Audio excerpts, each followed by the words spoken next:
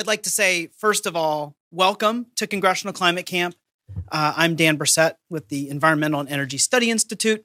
And me, my ESI colleagues, our panelists, we are going to be your counselors for Climate Camp today.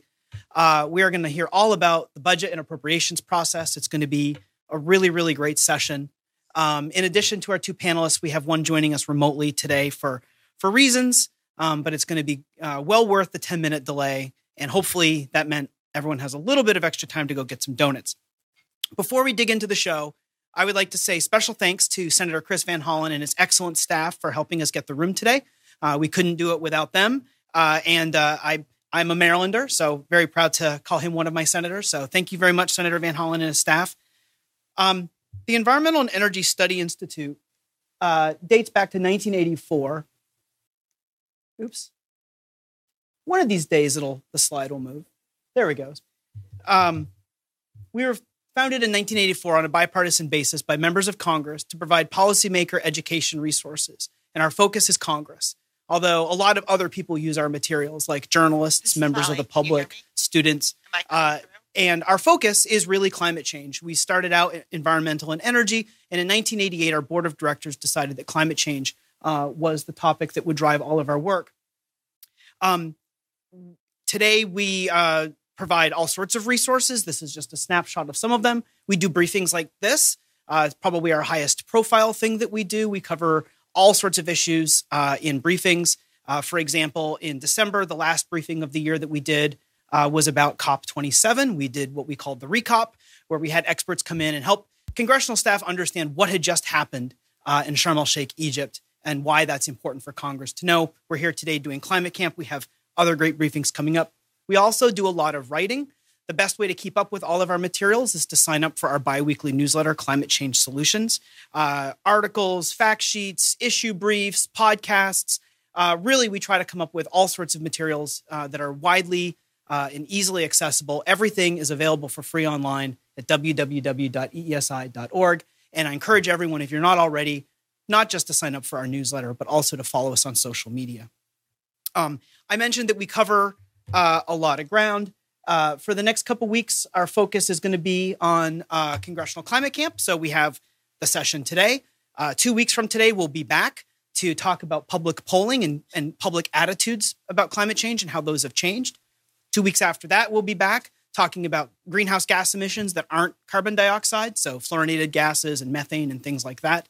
And then 2 weeks after that, we'll wrap up the series talking about the implementation status of the Infrastructure Investment and Jobs Act and the Inflation Reduction Act. So that is going to be a really all-star panel. All of our panels are all-star panels, but that one I know is something that's going to be on everybody's mind as we move forward. If you haven't already signed up for the whole series, I encourage you to do so.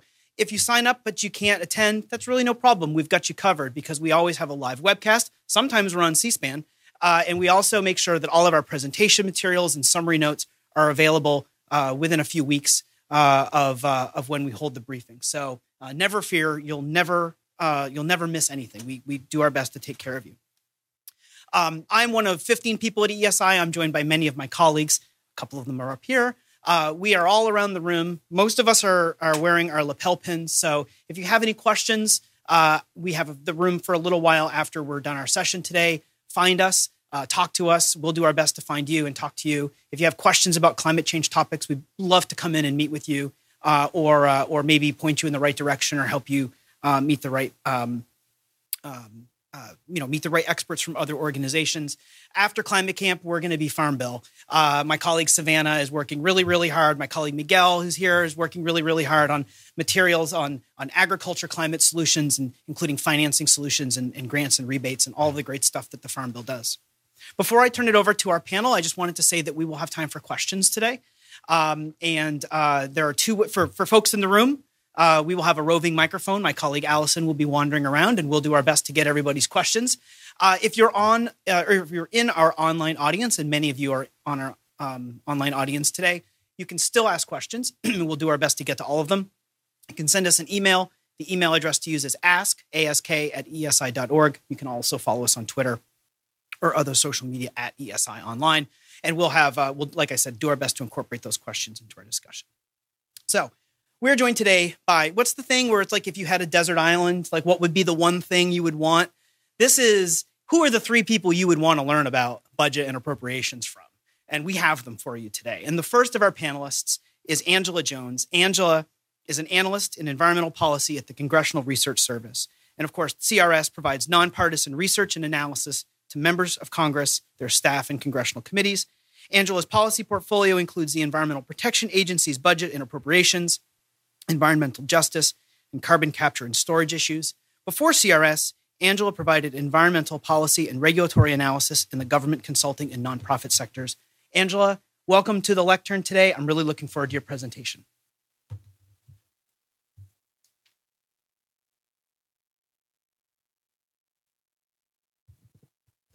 Thank you.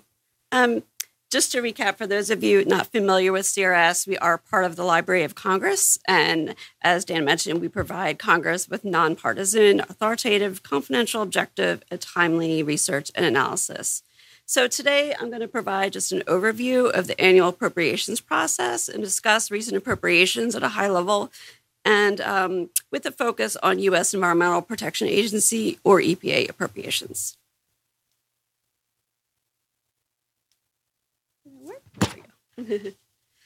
So the annual appropriations cycle in a nutshell. So the steps presented here assume that the process is occurring in a normal year or cycle. Just so you know, that's not always the case. So in step one, the president submits the budget to Congress. So the president submits starts the annual budget cycle with a submission of the annual budget proposal for the upcoming fiscal year to Congress. So the president is required to submit this annual budget on or before the first Monday in February. So Congress has provided deadline extensions, though, both statutorily and sometimes informally. For the past year, President Biden submitted his fiscal year 2023 budget proposal to Congress on March 28th of 2022. So in the budget, the president recommends spending levels for various programs and agencies within the federal government in the form of a budget authority. So budget authority refers to the authority provided by federal law to enter into contracts or financial obligations. Budget authority is obligated within the period authorized in statute. So this can be 1 year, multiple years, or what's called no year. But outlays, on the other hand, or financial expenditures may occur over time. So after the president submits the budget proposal to Congress, each agency generally provides additional detailed justification materials to the House and the Senate appropriations subcommittees with jurisdiction over its funding.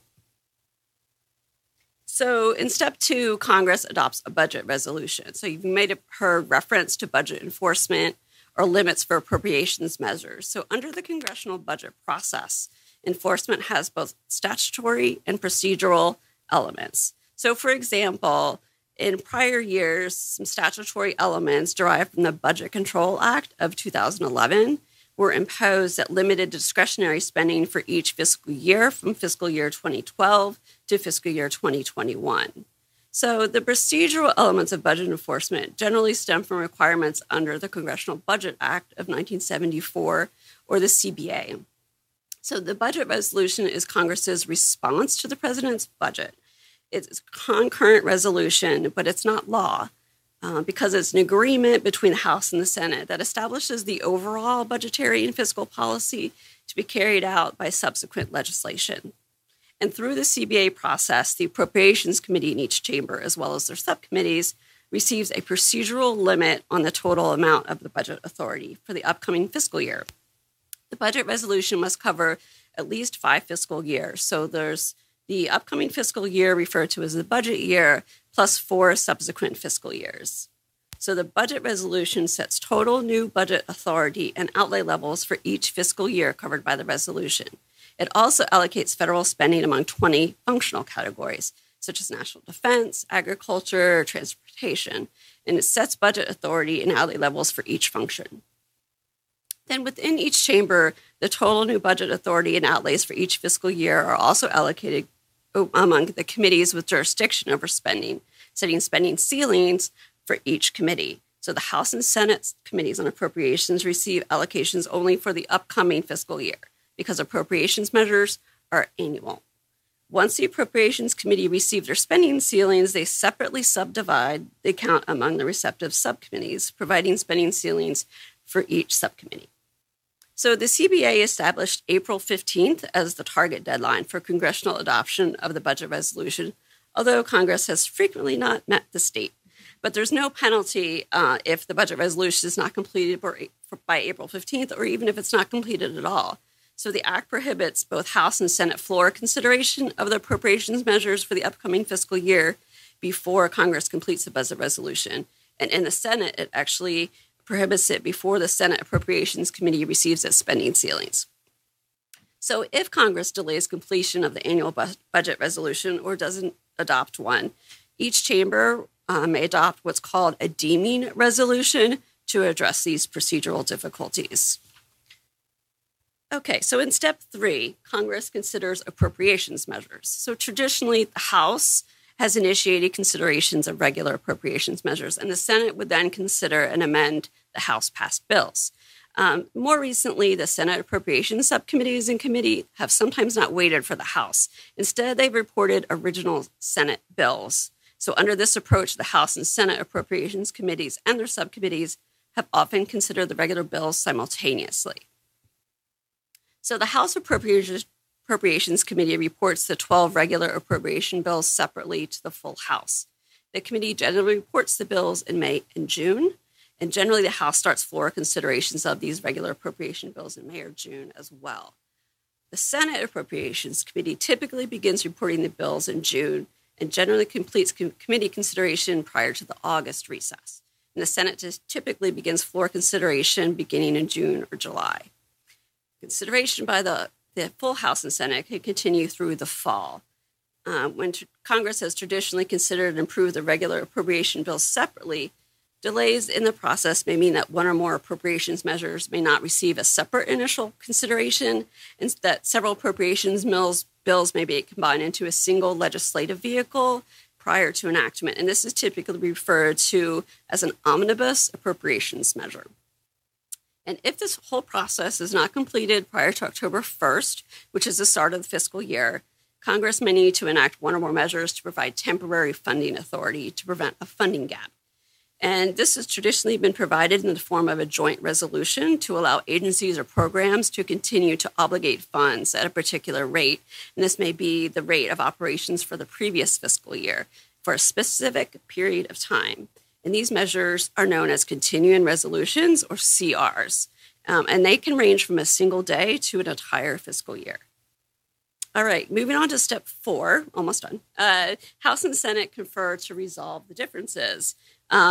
So this is after they've approved the measure, the Constitution requires that the House and Senate, for any measure, approve precisely the same form and the same measure before it may be presented to the president for his signature or veto.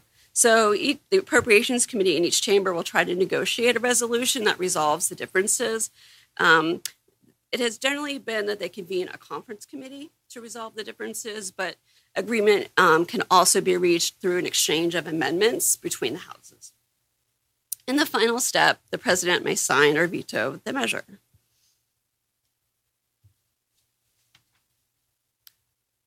So as I mentioned, the House and Senate Committee on Appropriations have jurisdiction over the annual appropriations measures, and each committee is organized into 12 parallel subcommittees that were reorganized in 2006. Now here you're seeing the names of the House appropriations subcommittees. There's parallel committees in the Senate, and a couple of them have slightly different titles, just to be aware.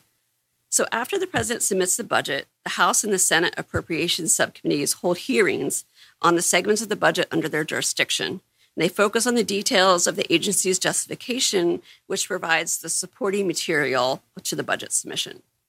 And agency officials often testify at the hearings, and they may be supplemented by meetings and communications between the subcommittee staff and agency officials.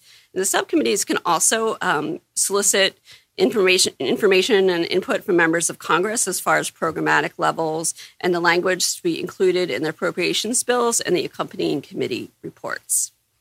So to recap, appropriations bills provide budget authority to and direction to agencies. Additional guidance is usually contained within the Appropriations Committee report language. So after conducting the hearings, the House and Senate Appropriations Committee make their sub-allocations, and the subcommittees themselves begin to draft, mark up, and report the regular bills under their jurisdiction to the respective full committees. So both Appropriations Committee consider each subcommittee's recommendations separately. The committees may adopt amendments to the subcommittee's recommendations prior to reporting the bills and making them available for further consideration by the respective chambers. So, for example, EPA appropriations, I've highlighted here, they're contained in the Interior, Environment, and Related Agencies bill. And so the funding, the recommendations for various programs within EPA are contained within the accompanying report language or explanatory statement to the Interior, Environment, and Related Agencies bill. The report language does not have the same effect as law, although the agencies usually follow much of what is contained in the report. So for the rest of the presentation, I'm going to illustrate how this process works for one agency, again, focusing on EPA appropriations. As I mentioned, since fiscal year 2006, Congress has funded EPA in the Interior, Environment, and Related Agencies appropriations bills. So this figure just provides an overall breakdown of the funding. So other agencies in this bill include the Department of Interior, the Forest Service, the Indian Health Service. So I'm providing this example for fiscal year 2021 and 2022 just to illustrate how appropriations have been distributed within this subcommittee in recent years. Fiscal year 2023 appropriations were just recently enacted, so they're not actually included in this particular figure. Just wanted to point that out, but it still provides a good overview. So EPA appropriations are included in the green sections of the graph in the middle there.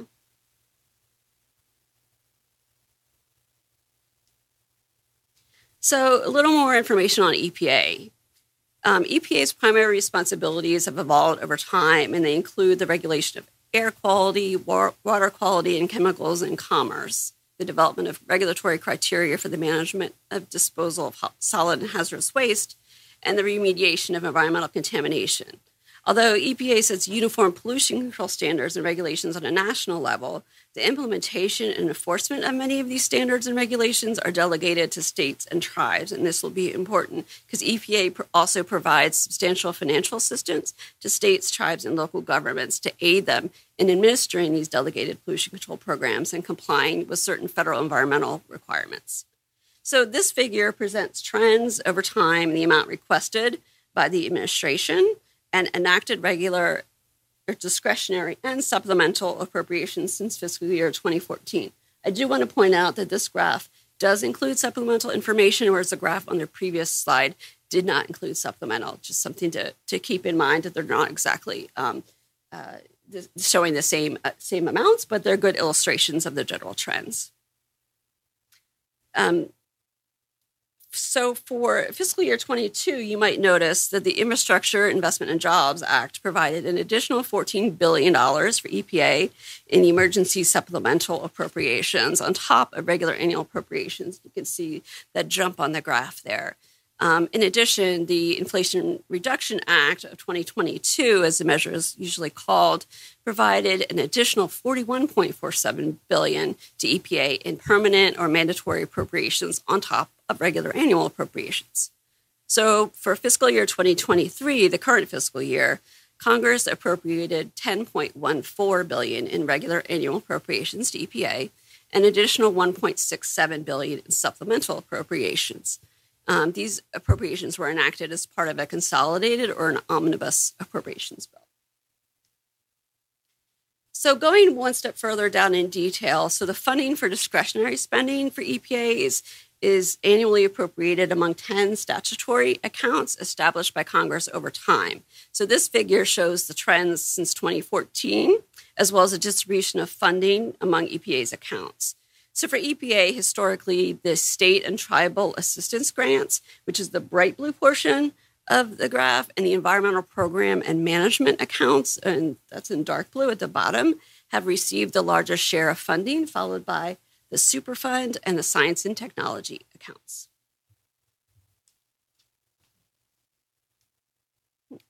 So In recent years, a number of EPA funding issues have been the subject of congressional debate and reflected in the appropriations bills and the explanatory statements. So these issues are likely to continue to be the subject of discussion in the 118th Congress and fiscal year 2024 appropriations. So some selected examples I have up here. This is not intended to be a comprehensive list of potential issues. There are many.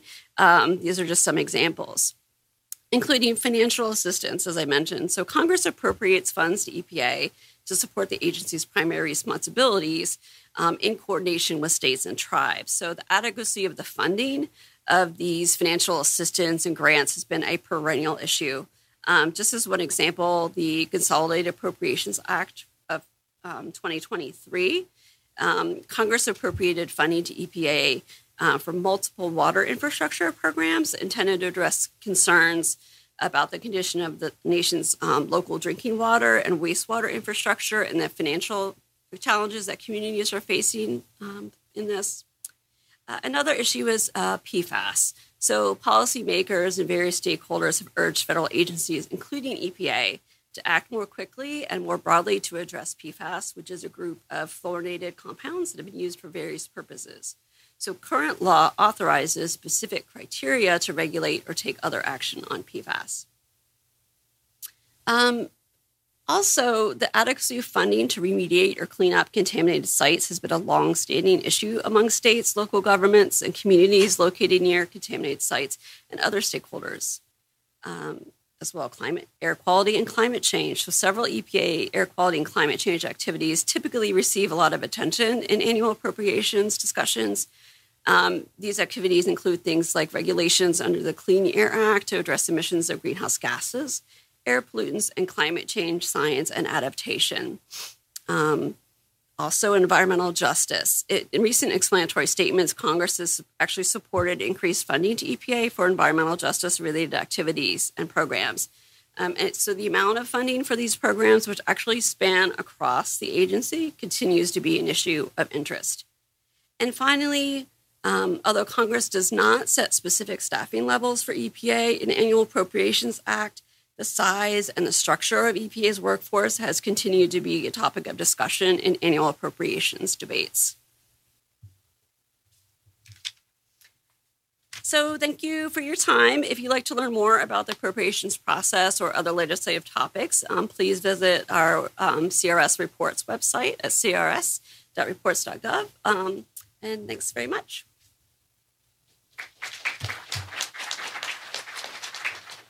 Thank you, Angela. That was a great presentation. And CRS, staff person's best friend.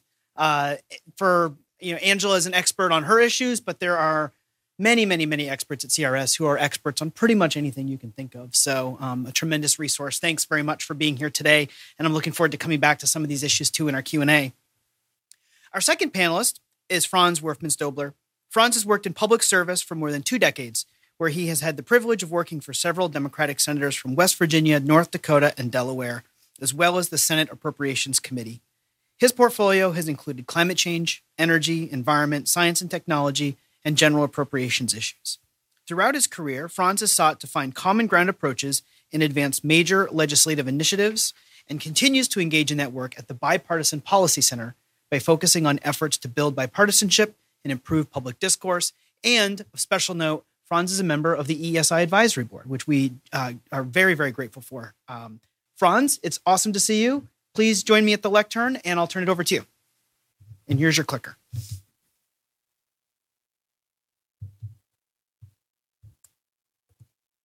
Thanks, Dan, and thanks everyone for being here. What I thought I'd do today is, I know a number of the members that are in the audience, but also many of you might be online, our staff who are on Capitol Hill for the House or the Senate. And I just wanted to let you know that as a former staffer, a lot of what I'm going to say here is kind of directed to you, to the types of things that you might be dealing with. I have been there, and I know these are some of the challenges that you deal with on an everyday basis. I love this little cartoon, I guess. Used it for a number of years. And basically, it's this sort of the challenge of governance. It's the challenge of legislating. In the bottom right is basically that you needed a tire swing. And in the middle bottom, it's how it's understood by the public, how it's reported by the media. and maybe a little bit we're going to get to, but is basically like it didn't actually get funded as the authorizing bill got passed. But this is the complex challenge that we're talking about today. Angela did a great job of explaining the general budget process, and this is not to scare you as a chart. Sometimes people put this up, but it's to explain that much of what we're talking about today began in the 1974 Budget and Impoundment Control Act.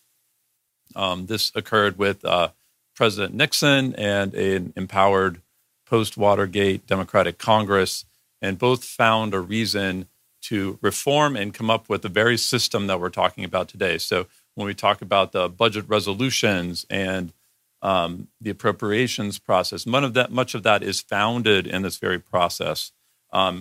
This legislation created the CBO, it created the budget committees, and all of that. And I would say that many of the debates that we're having here today about deficit spending, about budget authority to doing things, these are the same things that we're talking about 50 years ago. So a lot of this is new, but it's still old. At the end of the day, this still requires bipartisan support to move through the Congress. The president submits the budget. On the left side there is really the sort of the general authorizing committee process and oversight. On the far right in yellow is the appropriations process, and in the middle is the budget committee process. Angela also went through the different subcommittees, and that's helpful. A couple of things I'd like to point out is when they say appropriations is the same thing as discretionary spending. This is the part that has to happen on the annual basis. So the president submits the unified budget to Congress. My understanding is the State of the Union is going to be on February 7th, and there hasn't been a decision made on when the president would be submitting the FY24 bill yet, but that might be at some point after that. That budget, when it comes up to Capitol Hill, is then divided in many different ways. So the mandatory side of it goes to certain committees in Congress, the Finance Committee, the Health Committee, the Ag Committee in the Senate, several much of their counterparts. The tax side of that would go to the Ways and Means Committees or to the Finance Committees. But the discretionary part of that goes to the Appropriations Committees. Those are, as Angela pointed out, the Appropriations Committee in the Senate and the House, they're parallel. They're exactly the same. That is not the same for the authorizing committees per se, which don't always have the same jurisdiction. Another thing that you may hear a lot about is defense and non-defense in terminology. So not exclusively, but the big defense bubble and then the slightly smaller one, which is the military construction, Veterans Affairs, that is kind of known as the defense side of the budget. And then these other 10 bubbles are the non-defense side. Now, that is not exactly how it breaks down, but that will give you a basics. Another aspect that a lot of people don't get a sense of is that there are 3 co-equal branches of government. That's something we're supposed to learn in basic civics. But if you look down at the bottom right corner, it says the legislative branch less than 1%. The legislative branch is about half of 1%. And then above that is the Financial Services General Government, FSGG subcommittee. And within that is the judiciary, the third branch of government. So the legislative branch and the judiciary together make up 1% of discretionary spending. So that means that the executive branch is the other 99%. I'm not advocating for major changes. I just want to point that out because most people don't get what the differences are there. Some of these subcommittees make sense. The Defense Subcommittee, Homeland Security Subcommittee. At the same time, there are different agencies that are brought together in a seemingly artificial way, such as the Commerce, Justice, and Science Subcommittee, for example. Why did we do that? I don't remember exactly, but they're there that way. And you need to know that because you need to know which agency to go to, which accounts to look at. So you need to know these 12 subcommittees, those 302B allocations, and who has jurisdiction.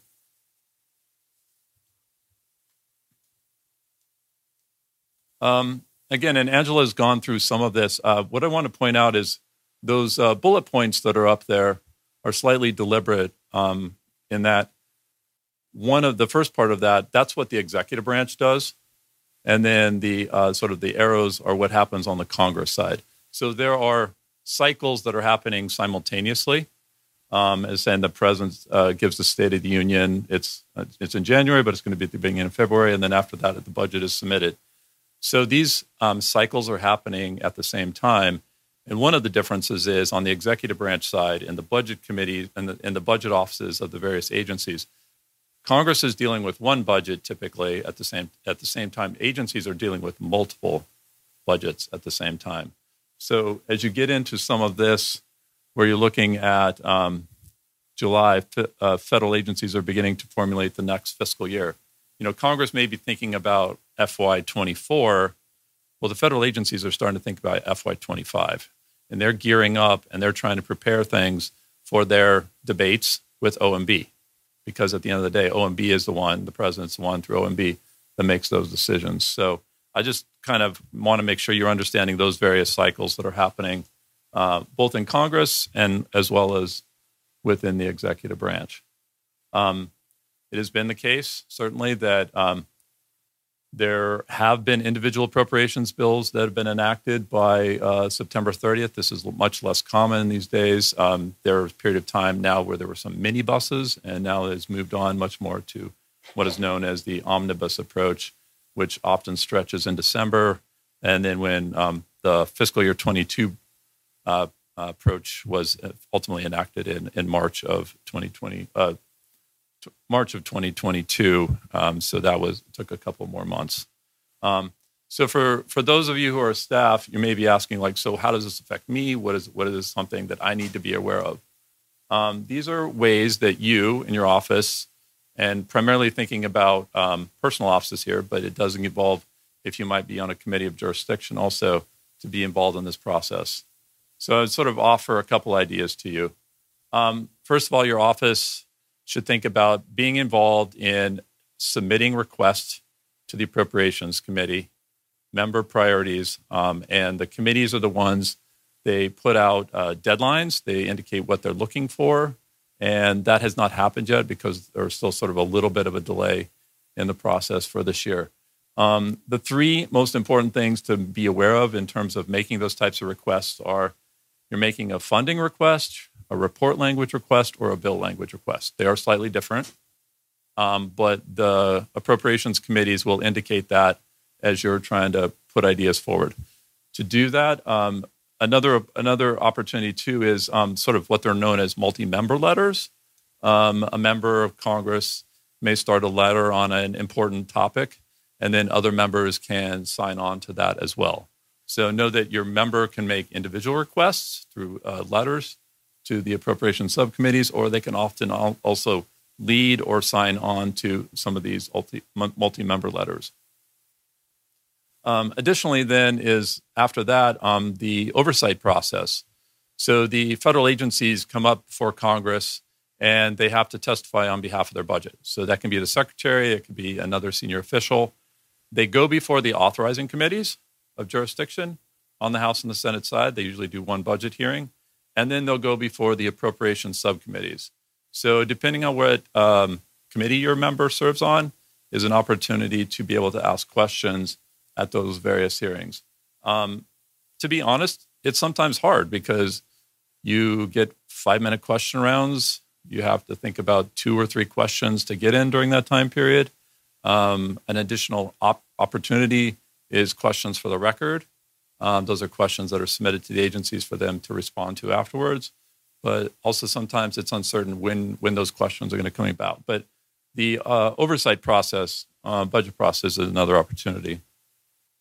Following on, and this again is to just be honest, that the appropriations bills have not really been on the floors. The Senate appropriations bills did not get debated on the floor in the last 2 cycles, and not as many House bills have. But there are ways to put forward amendments, and hopefully that continues to improve over time. So the floor debates. And then finally, there are various ways that, if an idea is in the president's budget, that has actually more power than if it doesn't exist and you're trying to push it into an appropriations bill. So letting the executive branch know through the agencies and other means, that this is an idea that is important. If those ideas get added into the president's budget request, that definitely it exists, and you're advocating on behalf of it rather than trying to get it added to that fiscal year cycle. So again, sort of thinking about what is important for an office, making sure you have a good organizational system. We are beginning what is, now that we're more back in person, the fly-in season. Organizations tend to have a lot of their events in Washington, say through February through about May. A lot of constituents may want to be coming in and meet with you and learn and expressing their interest in priorities. Knowing the deadlines and requirements for the appropriations process, those haven't come out yet, but those are really important to know what time to meet. There are the programmatic requests as well as individual member requests. Both those are important. We're happy to talk about that more. Obviously, knowing which subcommittee to go to, keeping your constituents up to date about what's going on. That can be some of those online newsletters or things like that. And then at the end of the day, whenever some bill is passed into law and your boss pushed for it, making sure you highlight those in the various social media or other means. Often this seems confusing, and it's like, how do I learn about, where do I find things? This is kind of a rundown, kind of along the calendar is when of different documents you need to know about. So the president's submitting the budget request. Congressional justifications are basically just the individual agency breakout of the unified federal budget. The Budget Committee resolution and the 302A and 302Bs. In addition to that, what the subcommittees have in their subcommittee marks and full committee marks. And then the omnibus examples, which when it becomes an omnibus, the reports change name and now becomes called a joint explanatory statement. Happy to answer questions, but I just want to give you a little bit of insight from that standpoint. That was great. That was a great presentation. I saw a lot of people break out their pens on Franz's resource slide. It's great that you wanted to write that down, but we also have the slides available today. The slides will be posted online at eesi.org. So if you'd like to go back, look at any of, thanks. Actually, I guess Molly's going to do her slides. But if you want to go back and revisit Franz's slides, Angela's slides, if you want to compare the academic version of the process and the reality version of the process, you can put them side by side. And also there'll be some additional materials there too that we'll be linking to. And if you want to go back and watch the presentations themselves, we're usually able to post the webcast pretty quickly. And then a little while later, we'll have some summary notes. So if you feel like maybe you missed something here in the moment, no problem. We've got you covered. Our third panelist is joining us remotely, and that's Molly Reynolds. Molly is a senior fellow in governance studies at Brookings. She studies Congress with an emphasis on how congressional rules and procedures affect domestic policy outcomes. She's the author of the book Exceptions to the Rule: The Politics of Filibuster Limitations in the U.S. Senate, which explores the creation, use, and consequences of the budget reconciliation process and other procedures that prevent filibusters in the U.S. Senate. Molly was actually a panelist on Climate Camp 2 years ago, talking specifically about budget reconciliation. She's a great expert on that. I recommend go back and check out that briefing if you'd like to learn more. Her current research projects include work on oversight in the House, congressional reform, and congressional budget process. She also supervises the maintenance of Brookings' long-running resource on the first branch of government, Vital Statistics on Congress. Molly, this is the moment of truth. I'm going to turn it over to you remotely, and I'm really looking forward to your presentation. Thanks for joining us. Thanks, everyone, for inviting me to be with you. I apologize I cannot be there in person, but I don't know if there are other parents of young children in the room, but I have one who is a germ vector, and so here we are today. What the EESI folks have asked me to do today is to provide a little bit of context on the forces shaping this year's budget and appropriations process. And so I'm going to talk about kind of three things, both separately, but you'll see as I talk about them, the ways in which they relate to one another. And so I'm going to talk about divided government, I'm going to talk about the debt limit, and I'm going to talk about changes in Congress over time. So first, to talk a little bit about divided government. So one thing that we know from the past several decades of Congress's experience with the discretionary appropriations process is that the combination of small majorities, and we live in an era of small congressional majorities. The Republicans currently enjoy a 5-seat majority in the House. That's about the same size as the Democrats' majority was in the House in the last Congress. In the last Congress, Democrats had an even 50-50 tie in the Senate. Now, as Senator Sinema continues to organizationally associate herself with the Democratic caucus, they have a 51 vote majority, but we have small majorities and we have really polarized parties. So the parties in both chambers are quite far apart from one another. And when you put these things together, especially but not exclusively in the Senate, you end up with a situation where it's really difficult to adopt individual appropriations bills on the floor of the Senate. When the Senate wants to consider appropriations bills, it's really attractive to party leaders to do them either all in one omnibus package or in several, say, minibus packages, because it is difficult to build those coalitions in an era of small majorities and the filibuster and polarized parties.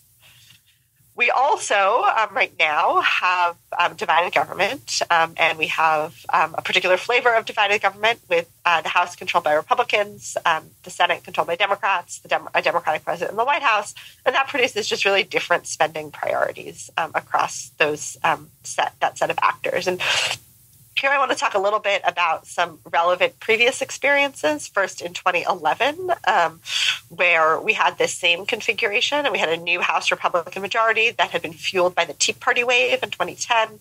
Again, that wave was much larger than the wave we ultimately saw in 2022, but there are some similarities with kind of a resurgent new Republican House majority. In 2011, House Republicans initially tried to play hardball on some continuing resolutions in early 2011 before ultimately coalescing around a position where they were going to insist on debt ceiling. Any debt ceiling increase would be matched dollar for dollar by spending reductions in the 10-year budget window.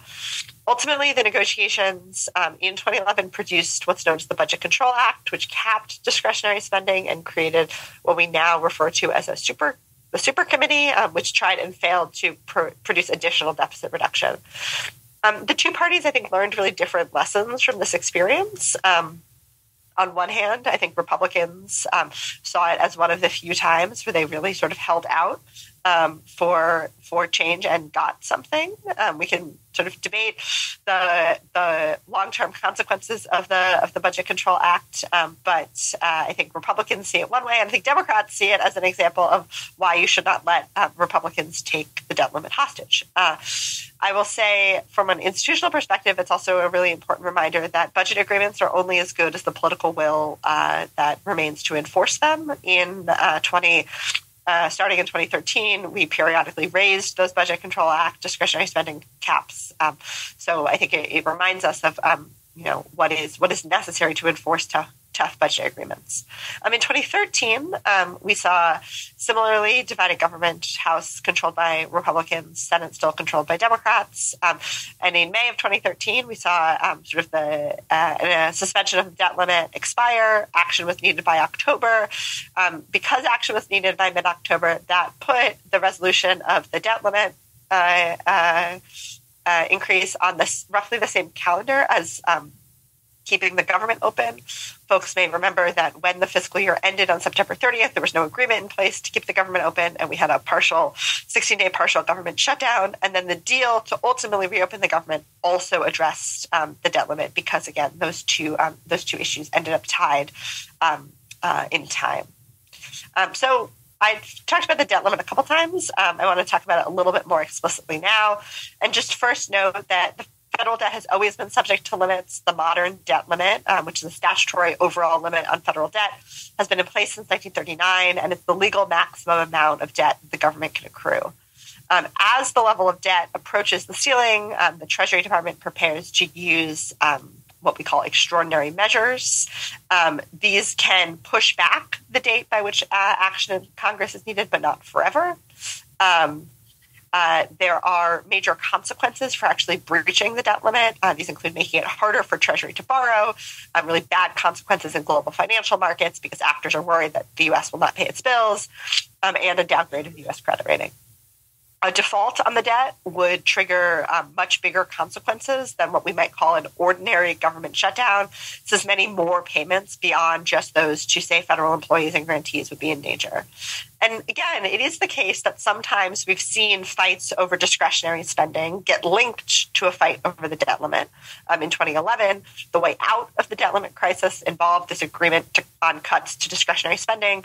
And again, in 2013, the timing of needing to keep the government open and needing to address the debt limit meant that those negotiations got linked.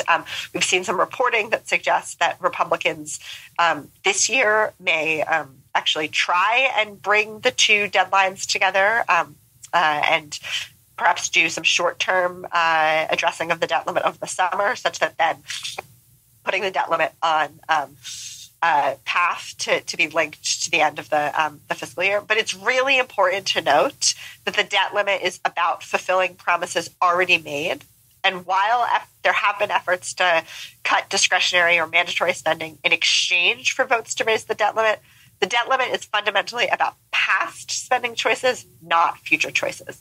So we can see these two things get linked politically. We can see them get linked by the calendar, but they're conceptually they're not as linked as sometimes I think people try and make them. The last thing I want to talk about is change in Congress over time. And here I mean literal change in the humans who serve in the two chambers. In the House, about 30% of Democrats and about 22% of Republicans were in Congress for that big 2011 debt limit fight. In the Senate, it's about half of Democrats and about 35% of Republicans. If you include sort of the next 2 years and look at 2013 and 2014, you get slightly higher numbers. 43% of House Democrats were here in that period, about 30% of the House Republicans, about 2/3 of Senate Democrats, and about 43% of Senate Republicans. And I point this out because it means sort of two different but important things. One, particularly on the Republican side of the aisle, we have fewer of the kind of old guard members who may have had very strong preferences about lower discretionary spending in some areas, but often had very strong preferences about higher discretionary spending in some areas, particularly on the defense side of the budget, and were fundamentally interested in and having a functional appropriations process. Here I'm thinking about folks like Richard Shelby, the recently retired top Republican on the Senate Appropriations Committee. So there are fewer of those individuals still in the two chambers. And then also there are relatively few individuals who were actually here to kind of learn the hard lessons, especially in 2011, of what can happen when there is a hostage taking involving the debt limit and really what those consequences are. So I will stop there, and I think I will stay on for questions if the technology is in our favor. I don't want to jinx it, but the technology seems to be in our favor. We heard you loud and clear, Molly, and we saw your slides. So thank you very much.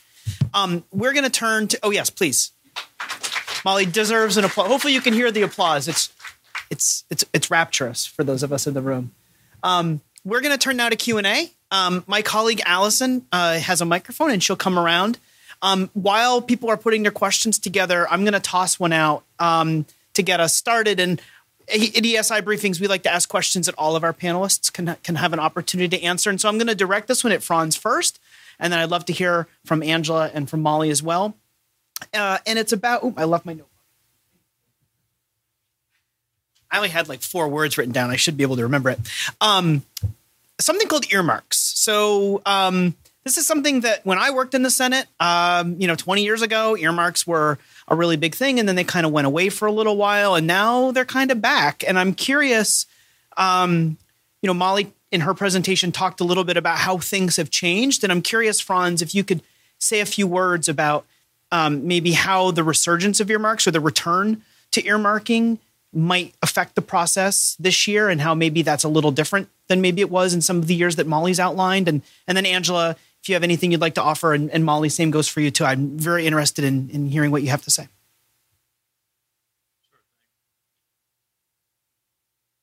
Hello? Okay. Thanks, Dan. Sure, I'm happy to cover that a little bit. There's a lot of aspects to this question. So Dan mentioned earmarks. In the House side, it's called community project funding. And the Senate side, it's called congressionally directed spending. and it's been put back in place for the last 2 years, so in the 117th Congress. Essentially, at the end of the day, this is about Article 1 authority. This is about congressional authority over the president's budget request. For about 10 years, there was a moratorium on this, and then it was brought back in the 117th Congress. And the argument for taking it away was it was going to help reduce the deficit, reduce costs. And so that really wasn't the case because the deficit definitely increased over that same period of time. One of the aspects that I think is really powerful is if we can touch on this just briefly, because I mentioned those subcommittees. 99% of that goes to the executive branch, and then 0.5% to legislative branch and 0.5% to judiciary. So this is not additional funding on top of the 302A. This is a small amount of funding within the executive branch among that 99%. Essentially, it's also been now capped at 1%. So it is a 1% within that amount that would otherwise go to the executive branch to make. So members of Congress are able to make decisions that are beneficial to their districts and to their various constituencies within that. Additionally, reforms have been made to that process that have addressed a lot of the concerns that some critics had of that. So, for example, members of Congress have to sign letters saying that they themselves or their members of their family don't have any indirect interest. On the House side, members are only to make up to 15 requests. The GAO has been asked to do a review of that process for fiscal year 22 and 23. And then also no for-profit entities can apply. And so that's been banned. So there's a number of reforms that have been put in place. It is a understanding that will continue in the 118th. There may be some additional reforms. We'll see about that. But the Senate, my understanding is the Senate and the House are planning to go forward with that. And so it is in parallel with what is, I've mentioned, programmatic funding. That is funding that would generally go to the agency or those accounts. And in this case, in parallel, members can make their own individual requests that are on top of that. So that explains that a little bit more. Thanks. Angela, I'm curious if you have anything to share on the topic, and then Molly, we'll go to you. Sure. I can just give one example, just continuing with what does this look like for one agency in one subcommittee. So for EPA, for example, in the last appropriation cycle, the quote unquote earmarks meant that for EPA only there was over 100 different line items that were passed as earmarks, and millions in dollars. And for, like I said, what I was mentioning, kind of you can see what are the congressional priorities. 95% of them were for wastewater and drinking water infrastructure projects. So this is what are the priorities and how that gets reflected and what the appropriations are. So there were specific projects in specific districts for these water projects that ended up through this earmarks process. Molly, please feel free to jump in. Yeah, I think that the one thing I would add, just on top of what Franz and Angela have already said, is that one question that people often have about earmarks is, to what degree do they sort of grease the wheels for the overall appropriations process? And I tend to be a person who thinks that historically they were sort of moderately helpful, but their abolition was not the cause of the breakdown in the appropriations process. That said, I do think that at the end of last year, there was some sense that when the debate was between, do we finish an omnibus or do we resort to a full year continuing resolution? The idea that if the default was to a CR meant that no one would get their community projects funded. Again, I don't want to say that played a huge role in driving the omnibus to completion, but I think we should. There are some interesting questions to be asked and answered about the role of earmarks in trying to create a functional appropriations process or what passes for a functional appropriations process in the current political environment. Thanks, Molly. And anyone in our online audience is welcome to ask a question as well. You can send us an email. The email address to use is ask@eesi.org. I'll keep an eye out for questions in the room. Oh, we have a question there. Oh, the gentleman in the yellow shirt. I know him. He's a gentleman. You can take my word for that. Thank you. Tim Unruh with the National Association of Energy Service Companies. When a continuing resolution is passed, as it seems like we more and more happen to have, how does that affect the agency's spending? What impact does that have on them when they get those? Angela, would you like to take this one first, and then we'll maybe hear from Franz and Molly?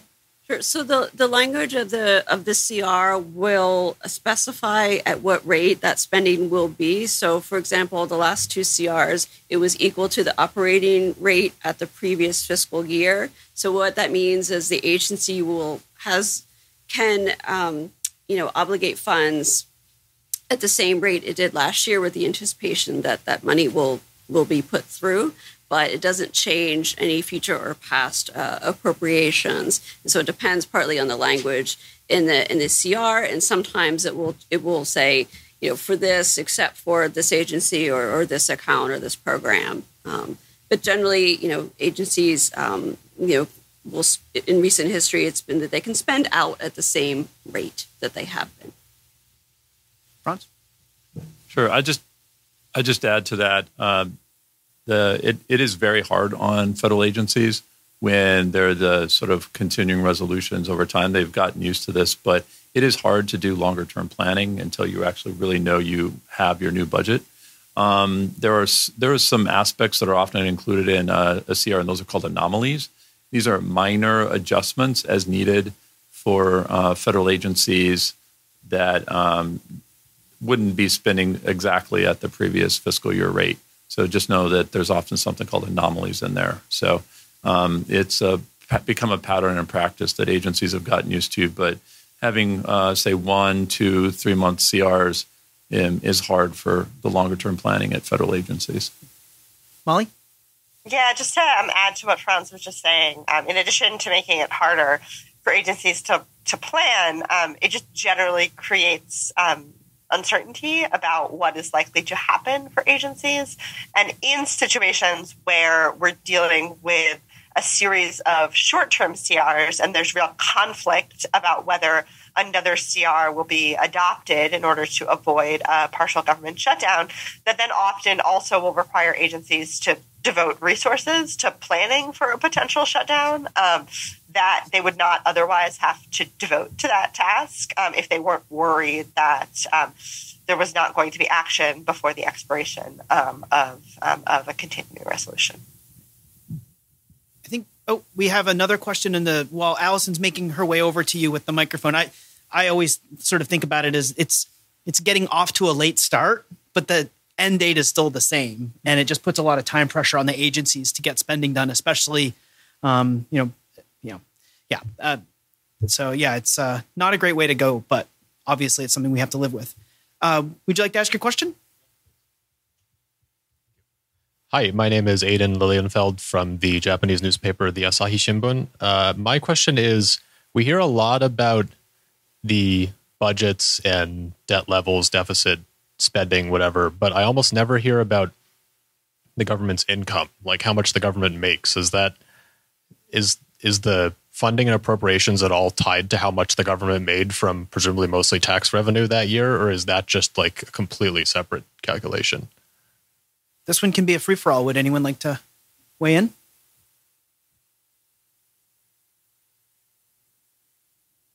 So the president is the one that determines what the budget looks like when it's submitted to Congress, and they do calculate what the revenues are versus the outlays. There definitely have been greater expenditures than incomes. I guess it's not a question specifically for appropriations, how much is spent based upon what the income is, because there is a unified budget, which also includes the mandatory side, which is at least 2/3 of the overall budget, while appropriations is 1/3 of that budget. So all of that has to be taken into consideration. Yeah, and if we just want to sort of think about like how these concepts fit together, particularly in sort of the framework that I laid out before about past, future versus future spending choices, the how much money the government takes in a given year, the gap between that and the spending that goes out the door, both as the result of the discretionary appropriations process, and then, as Franz was just saying, through through mandatory spending, the gap between those two amounts is what creates the annual budget deficit, which the Treasury Department then has to borrow to make up the difference, and then the debt is the accumulation of that borrowing over time. I think we have another question on the other side of the room, so Allison will make her way over. Thanks, Allison. Thank you. Byron Callen, Capital Alpha Partners. You talked about authorizations and appropriations. How often do the two actually line up, particularly when you talk about a multi-year authorization and annual appropriations? Is there any data that says these split up exactly? Are there some variance or some pattern that might come out historically that you could point to? Angela, this one feels like you. Yeah, I don't have a data or study analysis at my fingertips to explain that. But do keep in mind when these annual discretionary appropriations is money going into the bank, and agencies often spend over multi-years. So like a Superfund project can go on for 20, 30 years, and so each year, the agency is taking in money, getting some tax receipts, having different expenditures, different kinds of expenditures. So it's a little difficult to line up. There's not a parallel between you was authorized and appropriated money for this year, and that's how much got spent. Although we do get a lot of questions about where's this money that has been authorized for the next 5 years. And where is it gone? It can be a little tricky to sort of get that full picture. Go ahead, Franz. Yeah, I think that's one of the fun challenges of the Congress in terms of what is the connection but also the disconnect between authorizing and appropriations. And that is that I'll use anecdotal example because this is the climate camp. There was major energy legislation in 1992, followed by 2005, 2007, and then 2020. I know there's been other authorizing bills that have been passed in between that, but those would be four major energy authorizing bills. Those don't directly align with the appropriations process. They can influence it, but in many, many, many cases, the amount that was intended to be on the authorized side of or a specific idea cannot be fulfilled in appropriations. So it's the intention that is not always there. Whether that's, say, for example, the Energy and Water Subcommittee or the EPA, Interior EPA Subcommittee, or those types of things that might be relevant. So it is kind of challenging for someone to fully understand the differences of the authorizing versus the appropriations process. And both are important, especially on the oversight side. But at the end of the day, where the rubber hits the road is appropriations. Molly, would you like to weigh in with a response on this one? Okay. No, I think Angela and Franz covered it really well. One thing we were talking about sort of as we were getting ready for today was on the Senate side, there's only 100 members. On the House side, it's a much larger institution. And so there's a lot more potential for overlap between authorizers and appropriators on the Senate side than on the House side. And that creates all sorts of issues for personal offices, but also for committees. And I'm not sure whether there's any data to suggest that encourages function or dysfunction, but sort of just the reality of the numbers. I'm scanning around the audience for an in-person question or for another in-person question. I think we might have had one on the other side. Did you have a follow-up, sir? Oh, Allison's coming around with the mic. Oh, okay. Sorry. So back up, following up my budget question about how it affects the agencies. When you have a House and Senate that are two different parties, those marks that come out are often wildly different. and that's not often reflected in the continuing resolution.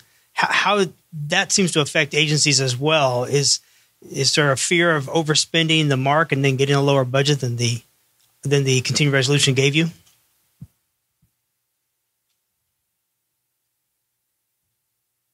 Well, the federal agencies would not be able to spend beyond their authority from the previous fiscal year. And the continuing resolution would be usually at the same amount for the fiscal year. So they're not going to, the intention is that they would not overspend until they actually have the money in hand. They actually cannot do that. So if they had a higher amount in the next fiscal year, they're not able to adjust for that until it actually has been enacted and signed by the president. Thanks for that. We're going to move to, Molly, did you have, I'm sorry, Angela? We're going to move to another question, but I got a good one from our online audience that we'll do first. And this is going to get to something that we were thinking about trying to get to. The question is sort of how can an administrative rule be affected by appropriations? And the gist of the question is if Congress doesn't want something to happen in the executive branch, can they use the appropriations process to squash it? Their words, not mine. It's a really important issue. Curious what our panelists have to say about sort of what kind of potential there is for that. And Molly, I'm happy to start with you if you'd like, and then we can hear from Franz and Angela in the room. Sure. I suspect that Franz in particular may have some concrete examples and experience of this. But generally, yes, what we would refer to the kind of thing that the question is asking about as a form of limitation rider. So basically, we can and do see in individual appropriations bills, whether they're passed as standalone measures or together in an omnibus, language that basically says that a federal agency cannot use funds to write, promulgate, finalize, all kinds of things, certain federal regulations. When I teach about this, there's an example that I use from the FDA in the aftermath of the passage of the Affordable Care Act involving the FDA's menu labeling rule, where calorie counts have to be displayed on fast food menus. That was the subject of one of these riders at one point, and so it is something that that can happen. We do see it, and I think riders in general are a place where we're seeing consistent high levels of conflict in the appropriations process, particularly between the parties.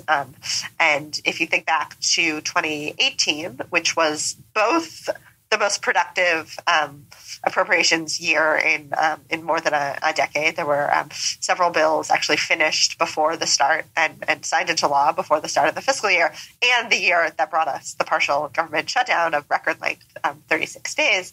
One of the things that in the Senate really helped get that process moving as smoothly as it did was a sort of commitment by both sides of the aisle, basically not to advocate for new riders, not to try and really pick fights about them.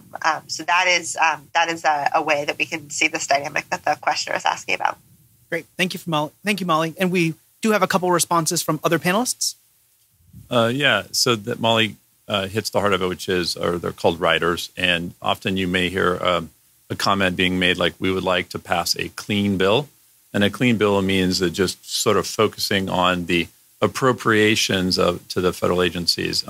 The greater challenge has been over a period of years that because of the limitations in the authorizing process and sort of the continuing oversight in that process, appropriations bills have carried policy language.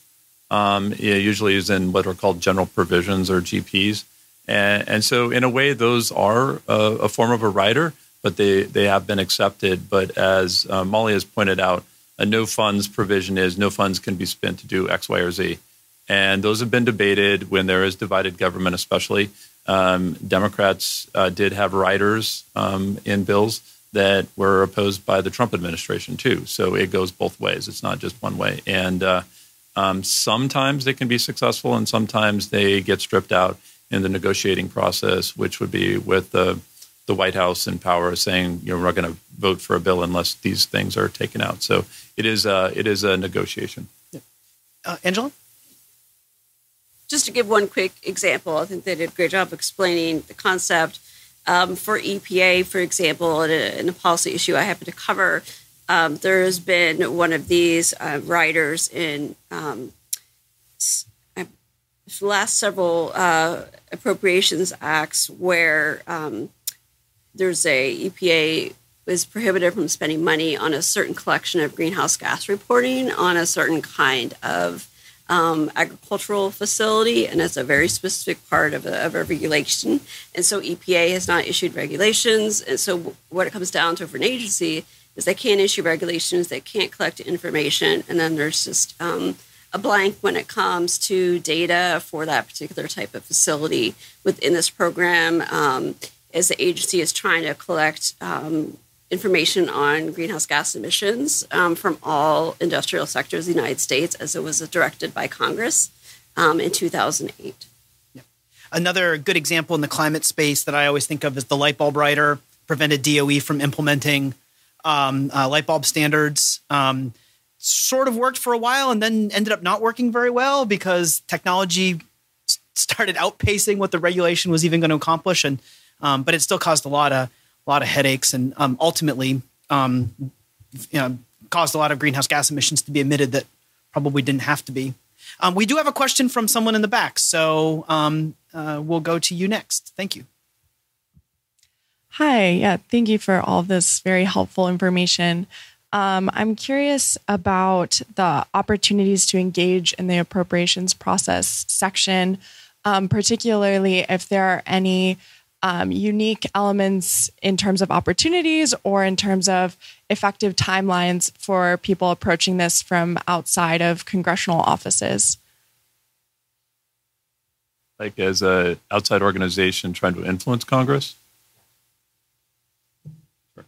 So I can touch on that. And one of the most important things to note at the end of the day, and this is for the office as well, is knowing what the deadlines are and any other requirements. So that needs to be determined by the committee. As an outside organization, as I mentioned, there are these fly-ins. That's just sort of one way to get information. But certainly you can be in touch with individual members. It could be like, are they on a certain committee? Are they part of a certain delegation, a certain state? And sort of identify what your priorities are, and then sort of what you want to weigh on when you have a better understanding what the president's budget request might be, and things like that. So often all of that information is sort of inputted through a process that many offices have set up, and then they sort of filter through that. So those are ways to sort of try to understand or try to make that first impact. Those offices can make decisions to accept or modify or reject that, and then those can be part of member requests that then go or are submitted to the appropriations subcommittee. Angela, Molly, any comments from you?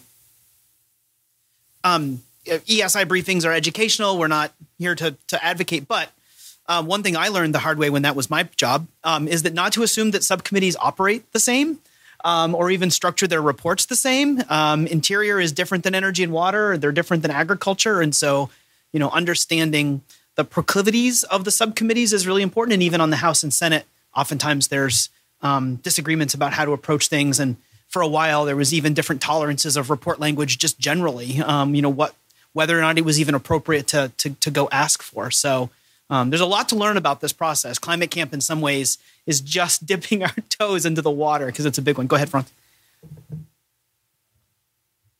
And building on what Dan said, one of the fun things in terms of I think about these 12 subcommittees, they're like siblings. They're co-equal, and they all have different personalities. You have some really big kids, and you got some small kids, and you got kids with different personalities. So as Dan indicated, definitely take it into what the context is and what's their jurisdiction, because they do have different personalities. And it is possible to approach those subcommittee staff with your ideas. You don't just need to submit those letters and submit those requests as staff and be considerate, but you can approach them and sort of explain what your priorities are for that given year. Thanks, Franz. So I'm keeping my eye out in the audience, but I have another question of something. Molly's slides sort of talked about the 2011 and 2014 example. Something else that's happened since then, a couple things called the Infrastructure Investment and Jobs Act and Inflation Reduction Act. And I'm curious from our panelists, what are some ways the fact that those pieces of legislation have been enacted, both of those pieces of legislation involved many, many billions of dollars, sometimes new programs, sometimes existing programs. What are some of the effects that people should be on the lookout for that those bills are making possible? And Molly, if you'd like to go first on this one, I'm happy to defer to you. Otherwise, we can hear from Franz and Angela. Sure. I'll just offer some really sort of brief observations. So taken together, the IIJA and the Inflation Reduction Act contained some pretty significant additional discretionary funding for a number of different agencies and programs of interest to, I think, the kinds of folks in the audience, both at the EPA, at DOE, that sort of thing. Some of that funding was for fiscal year 2022. Some was also in advance appropriations for FY 2023 through 2026. The exact sort of distribution tends to vary across agencies and programs. I'll say in the context of the Inflation Reduction Act specifically, so that's the reconciliation bill that was passed in August of 2022, that bill contains some funding that I think we should think of as, in other circumstances, funding that would have otherwise been handled through the discretionary appropriations process. So without going too far down into the weeds, there are ways to take funding that one would generally address through the discretionary appropriations process, through the appropriations committees in both chambers, and sort of dress it up as mandatory spending to make it permissible to be acted on in a reconciliation bill. And so for a long time, we didn't see a lot of that, of sort of using reconciliation to allocate funding that kind of would have otherwise been handled through the discretionary appropriations process, in large part because it was a real jurisdictional sore point between the authorizing committees and the appropriations committees. But then in 2021 and 2022 in particular, we basically reached a point where Democrats holding extremely narrow majorities in both chambers and a Democratic president saw reconciliation, which can't be filibustered in the Senate, as their kind of the pot of gold at the end of the rainbow, their kind of one neat trick to get things done. And so we saw in both the American Rescue Plan in 2021 and then also in the Inflation Reduction Act in 2022, in the climate space and beyond, sort of the use of that legislative vehicle to do some things in the appropriations space that I think we would not have seen in earlier decades. Franz or Angela, any other comments? Great. Okay. I'm looking around for any final questions. We are, unfortunately, at about the end of our time today. And apologies for getting a bit of a late start, but we'll do our best to end on time. So I know people have a busy day ahead of them. We do have one more. We can make an exception. Okay. Fair enough. Hi, I'm Liz Tully. I'm actually from the Wildlife Conservation Society. It's a conservation nonprofit, but within that, we run the Climate Adaptation Fund. So I am very curious, total Padawan level, actually, at how these two bills will impact my work and the grant partners' work who we fund. So I'd love to hear a little bit more about what Molly just said about dressing this up as mandatory spending and therefore using this reconciliation process to understand, is the appropriations phase a place where, or to what extent will this money be influenced in how it's spent? Or once it goes through states and agencies, is more of that determination happening once the money goes through the appropriations process? And I'm sorry if my question reveals a lot of ignorance and it's hard to answer, but thank you. Molly, would you like to say a few more words about what you mean by dressing up? I'll do my best. I think I was able to hear the question. And the short answer is I don't have a great answer. I think that, again, because it's not something that we've seen as much as used as heavily historically, we just don't quite know kind of what Congress will we'll try and do.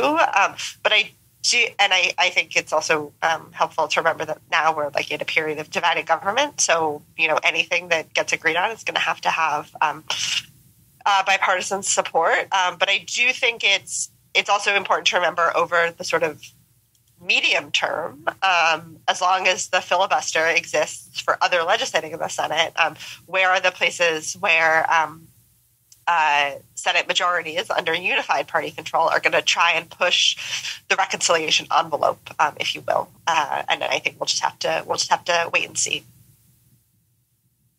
Any other, Franz or Angela? Okay, great. Well, thank you again for that, and thanks for that extra question at the end. That was a great way. We are at the point now where we'll conclude the first installment of Climate Camp. I have to say, huge thanks to our tremendous panelists, Angela, Franz, and Molly. Molly, I hope everybody's feeling better soon. They deserve a round of applause for being just the best. So thank you so much for being here today.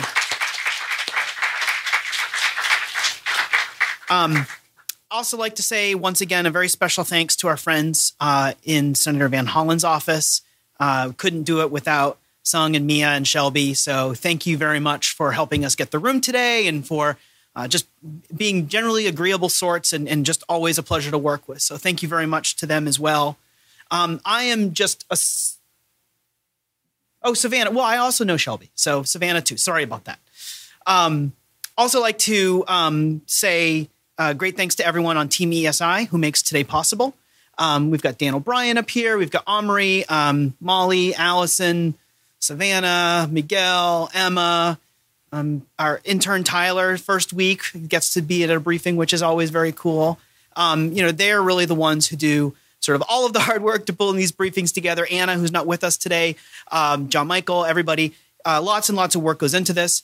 I also wanted to sort of mention them because if there are any donuts left over, they get to have them. The rule was only leftover donuts. So help me keep the donuts away from my colleagues. Take one on the way out. I think there might even be some napkins and some plates. If you have, a kid or someone who needs a donut tonight, take one with you, and then we'll allow my colleagues to have them. But thanks to everybody. Thanks also to Lindley and Madeline, our other two interns, for doing a great job. Today's Climate Camp number 1. 2 weeks we'll be back for Climate Camp number 2. That one's going to be all about public attitudes and polling and sort of how those have changed over time. Then we'll be back 2 weeks after that for non-CO2 greenhouse gas emissions, learning all about the wide range of pollutants and things that we pump into the atmosphere that contribute to climate change. So that's going to be a really great one as well. And then coming back to the idea of IIJA and IRA, we'll be talking with some great panelists about the status of the implementation of those bills. That'll be March 9th. That's the last briefing of the series. And then we'll be back. We'll do all sorts of great briefings, including a whole bunch on the Farm Bill, which I know is going to be, everyone's going to have to be a Farm Bill expert in a couple months. So our briefings will be ready for when that happens. The last slide. Oh, do I have control of the slides? Where is it? There we go. The last thing, everyone in our online audience, everyone in the room today, this is a link to a survey. We read every response. It's a great opportunity for us to get feedback about how the briefing went today. Again, apologies for the little bit of a late start, but we figured it out. And it was really great to be able to have Molly join us today, given the circumstances. But if you'd like to take the survey, if you have any ideas about briefing topics or if there are any audio or technical issues, please let us know. It really does mean a lot when you take a moment or two and share your feedback. I think that about does it. Oh, I'm sorry. Curtis and Catherine, our videographers, our friends at C-SPAN, who will be broadcasting this out. Thank you so much for joining us as well. They handle all of the webcasting and all of that great stuff. And we couldn't do these briefings for our broader audience without them. So thank you very much as well. We'll go ahead and wrap up. Thanks again to our panelists. I hope everyone has a great rest of your Thursday. And we'll be hanging out here for a few minutes, hopefully over a donut. And love to meet you and hear how things are going. So thanks so much, and we'll end there. Thanks.